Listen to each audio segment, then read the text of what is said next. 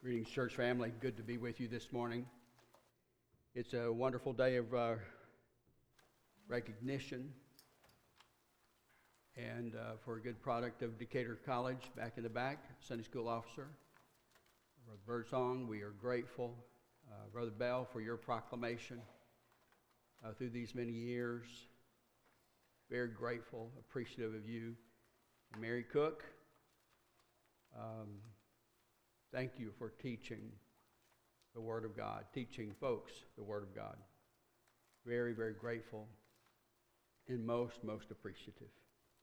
I'm mindful as well of others who have served in our military. I think tomorrow is our Veterans Day, and appreciative of the privilege to come here. I know folks who live in places of the world where they do not gather freely like this. And we gather freely without interruption and with oftentimes the blessing and encouragement of many around us. And for that we are so very grateful. If you served in one of our armed services, could I just ask you to stand where you are? Stand or raise your hand right where you are. Would you please stand? I'd be so appreciative. Thank you. The folks back here too. Thank you. Again, we are grateful. Is it today or is it yesterday, the 30-year anniversary of the Berlin Wall coming down? Is that right? Yep. I think about right. And I just think of so many people who were spared and relieved and liberated from the grip of persecution and hardship. And again, the presence of our folks serving in military all around the world have set so many free and protected the liberties of so many others. We are most profoundly grateful. I have a text this morning. I'd appreciate if you'd turn with me to the first letter from Simon Peter, 1 Peter, and we'll look in chapter 1. And this morning I'd like us to ponder the idea of joy.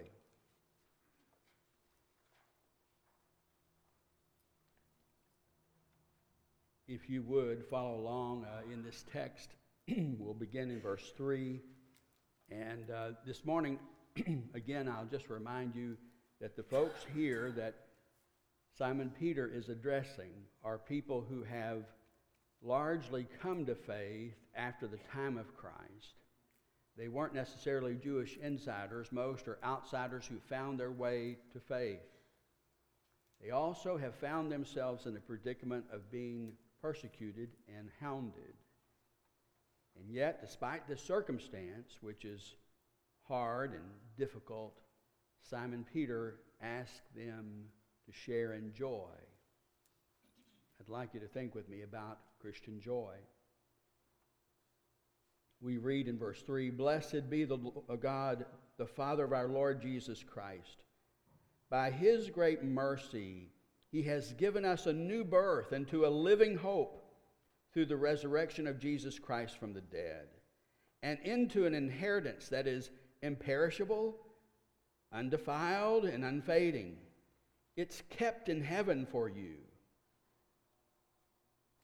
who are being protected by the power of God through faith for salvation, ready to be revealed at the last time.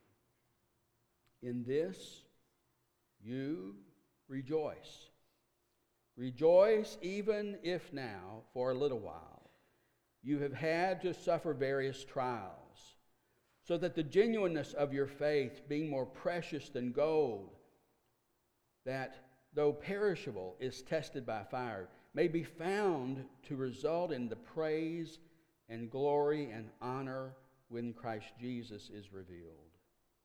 Although you have not seen him," I believe this is Simon Peter acknowledging that many of his readers never saw the living Jesus.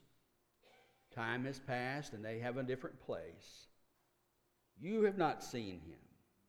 You love him. And even though you do not see him now, you believe in him and rejoiced with an indescribable and glorious joy, for you are receiving the outcome of your faith, the salvation of your souls. Now, concerning this salvation, the prophets who prophesied of the grace that was to be yours made careful search and inquiry, inquiring about the person or the time that the Spirit of Christ within them indicated when it testified in advance of the sufferings destined for Christ and the subsequent glory. It was revealed to them that they were serving not themselves but you in regard to the things that you have now been announced to you through those who brought the good news by the Holy Spirit sent from heaven, things into which the angels, they long to look. If I could ask you to think with me about sort of the flow of this text, it's sort of Trinitarian at first. We give thanks to God the Father of Jesus Christ, something that's echoed, that exact expression echoed in Paul a couple of times. This God the Father has been at work in you and been at work throughout the history of the world to bring us about this wonderful solution to the problem that we have introduced to the world, the gone wrongness and the rebellion.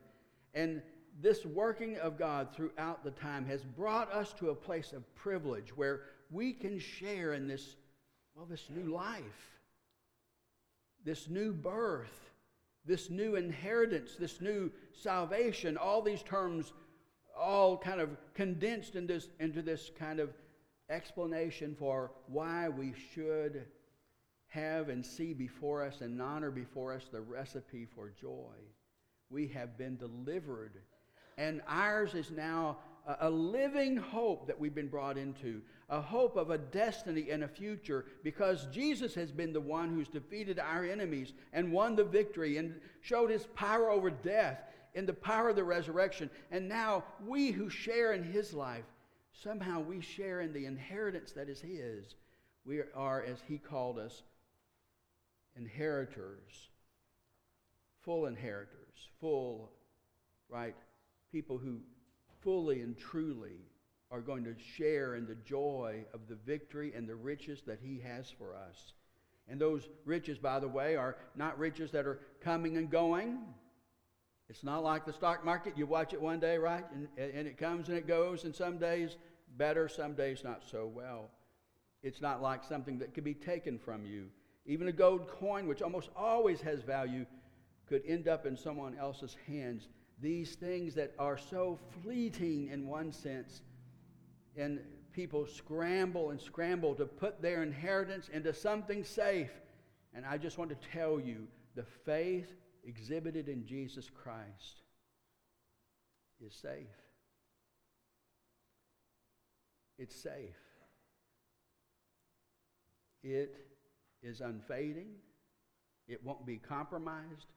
It won't be qualified. It is safe.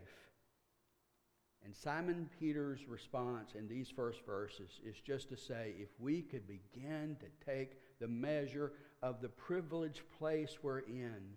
We were people on the outside, and now through Jesus Christ, we live in anticipation of this hope and this victory that is fully and finally ours. We live in this anticipation. We have been delivered. We have a new destiny, a new salvation, a new inheritance. And if we could just know this, he says, joy would define us. There's a joy in this great new hope. In verses 6 and 7, he turns from sort of that present joy and anticipation, the hope that is before us, this hope of life, the living hope that's before us, and he kind of turns our attention to the particulars of the now. Maybe this is the section that sort of focuses more nearly on Christ, this and the next little block of verses as well. And the idea here is this. He knows this church is being persecuted. He knows of their hard times. But yet he says in verse 6, in this you should rejoice. Now that seems kind of counterintuitive. In this you should rejoice. There is joy even in the face of hardship. Wow. And this counterintuitive sort of sense, I think, is offered a beautiful explanation in these verses. And the idea is this destiny that will be fully appreciated one day. It changes the way we look at life now. We have present within us this abiding hope and this confidence of God's future. And joy comes from that. But even while we're waiting for this full hope to be ours, we suffer in the meantime. And Christians have not been immune for suffering. The truth is this: through most of our history, we live in an amazing experiment called America, and I'm quite grateful for it. But for most of our history as Christian people, we've been more likely to be brutalized and taken advantage, not less. And that's still the way it is around the world for Christians to this very day. And yet, when you go to that meeting where you have them gathered in an apartment and they're whispering their hymns they're singing like this to one another, so their neighbors will not be able to hear and record their worship. There is joy in people who gather in the face of risk and danger. And Simon Peter understands how the joy of the gospel persists even in hardships. And he encourages these folks, I know you're going through so much. I know you're going through so much. But I want you to let the joy of the gospel persist. And it's sort of complicated. I can't take you through all the mechanisms, but follow that through its kind of conclusion in 2 verses there at the end of verse 8, and you'll see where it's heading. There's the prospect that we, by bearing hardship and difficulty and trials, and still understanding that these things that weigh us down and confront us, they do not qualify, they do not rob us of the destiny in Christ. And so now I live differently and I think differently and I have a different outlook on life. And even the hard things that come to life, they do not rob me of this hope. And there is joy that is sustaining me even when I struggle. And there's a prospect here. And at the end of verse 8, here it is. And that prospect is this: that the way we keep our hope, well, that is a great, great testimony to Christ. And that's a testimony that's being refined and purified in the hardship of testimony, of suffering. And that testimony is going to be like a purity that gives God glory and blessing and gives the gospel testimony the kind of weight that it rightly deserves. That even the hardships of this life do not disqualify me from being rooted in the joy that sustains me. I just remind you of biblical characters all along the way. The one that may jump out at you that you might remember. Remember Paul in jail? In chain. And where do we find him in the Scripture? What do we find him doing? We find him what? Singing, worshiping. And the joy of the gospel is not taken from him in the hardships. And that sustaining joy, as it is refined in us in the hardships of suffering, is a testimony to God's greatness. Very quickly, there's another kind of joy that is described for you in verses 8 and 9 and 10. It considers the beauty of knowing Jesus. Now, dear ones, I just want to tell you again, the idea is something like this. these folks have never seen Jesus. And Simon, of course, walked with Jesus all the way. Failed him at the end, but was restored. And you know something about Simon's story. And yet, Simon, who had seen him and knew him so well, knew these folk he was writing to and ministering to had never seen the living Jesus. They're kind of like you and me. They didn't see him, and yet they know him.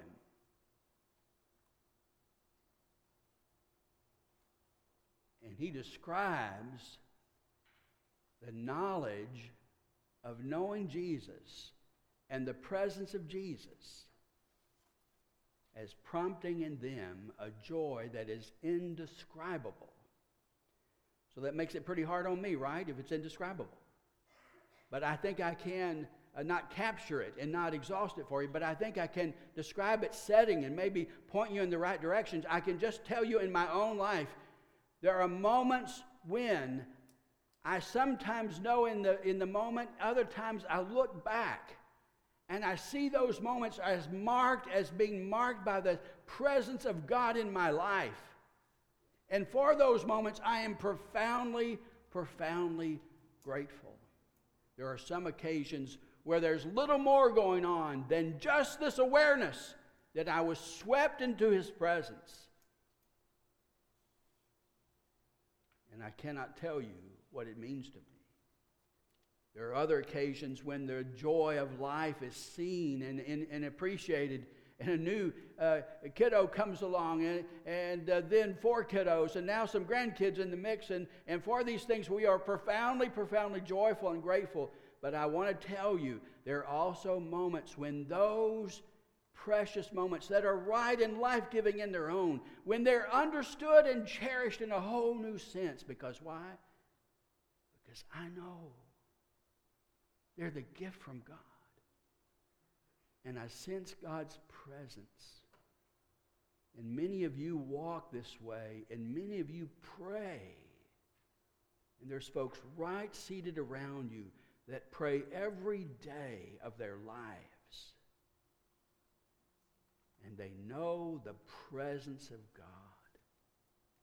And there is an abiding peace and joy that is not the measure of how things are going in their day, in the stock market, or in the headlines. These are things that are just somehow profoundly present. And so he says, I want you to be, in the first section, I want you to be grateful and joyful. The whole experience is one of joy. You've been delivered. There's a new destiny. There's a new hope. This is a living hope. We live this hope out, and we know this joy even now. He even says, attend to this joy when things even are going badly. Because the joy is sustaining you and keeping you. And then he says there's a joy of knowing who Jesus is. And I have never put my physical eye on him, but somehow I know him and I know his presence in my life. I know sometimes a joy of his encouragement. I know the sternness of this sense that I have not lived up to what he asked me to do. I know through coming and through going, just this awareness that Christ is with me. I never put my physical eye on him, but I believe in him. And that relationship is something else Simon says. We should know this leads to an indescribable sort of joy. And toward the end, these last 2 verses, we'll just summarize and say, those folks who wrote the Scriptures for you, that the Holy Spirit led to write the Scriptures, to describe ahead of time what Jesus was going through and what we would understand and so on, they would like to have a front row seat to what you know firsthand. The angels wish they could have known what you're knowing in real time.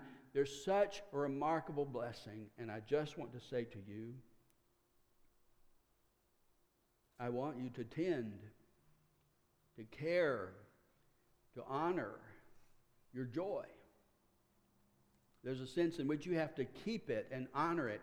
And I only suggest that because I want to suggest to you, if you go back into this passage, you'll find those verbs that God keeps us and that God guards over us. And this destiny that's secure, it's kept in heaven by God. It's an interesting kind of verb. We don't tease out everything that we can with all these nuances and languages, but here's one we think is fairly certain and fairly sound. And the emphasis falls on this, that this keeping, this kind of reservation that God has for you, the destiny that is marked off and kept as yours, it's reserved, it is yours, that God is keeping that and guarding that in heaven. The emphasis is this: He's reserved it, and the emphasis falls, and it's still in that same state and will continue to be in that same state from here on out. That's the intention that Simon Peter leaves us. And I just want to say to you, if we begin to measure this remarkable gift, this gift of new life, the living hope, this new destiny, this new inheritance, our faith will be stirred.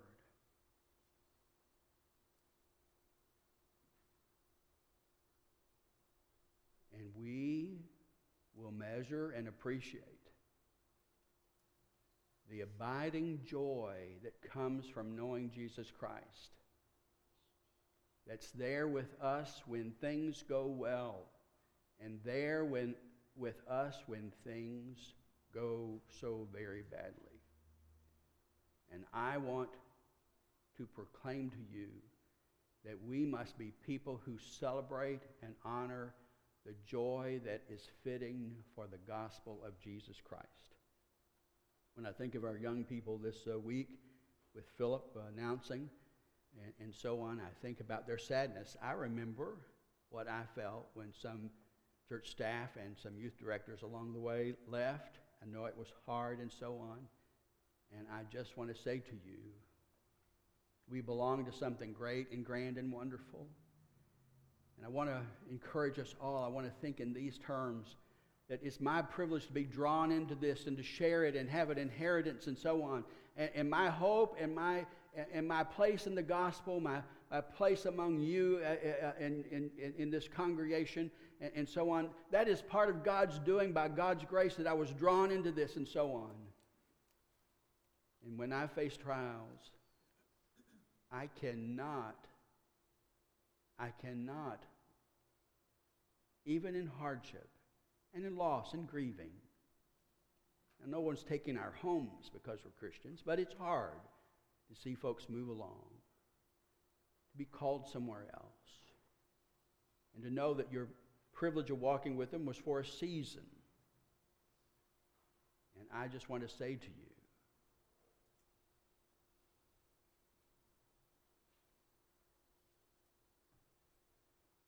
let's inventory our joy. Let's regain our perspective. And let's bless Philip that he's walking in part of this same program toward this same destiny. Let's encourage him. Let's rally and encourage the others who will need help in the ministry that he is extending. And let's go forward. Let's keep our joy and guard our joy. And even in sorrow, let's be reminded of what's occurred here and who we are in the big scheme and plan of God's purpose. And I want to encourage you. And I know many of you are walking ways now of hardship with some illness and some struggles of a variety of sorts. And I just want to say to you, I do not have a simple recipe. I do not want you to be some sort of kind of a person who says everything's right when things are wrong. I want you to be able to grieve. The psalmist gives us permission to cry out and so on and tell God what's going on and tell the folks around us what's going on. It's okay. It's okay to grieve. I just want you to explore. Because in my testimony, I've lived a rather easy life, but in those seasons where I have sunk low, I just want to tell you, as far as I went, Christ was still there with me.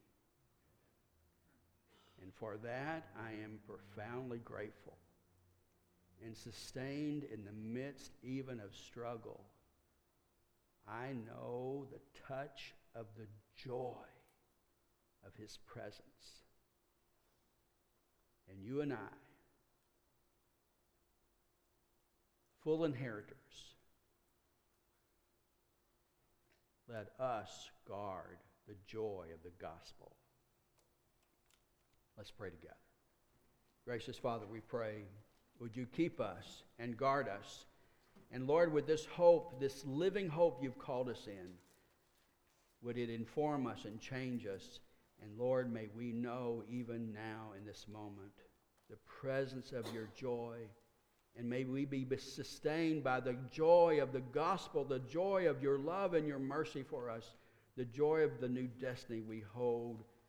And Lord, may this joy keep us and abide with us forever and ever, we pray. Amen. Would you stand together this morning? You respond as the Lord might lay it upon your heart.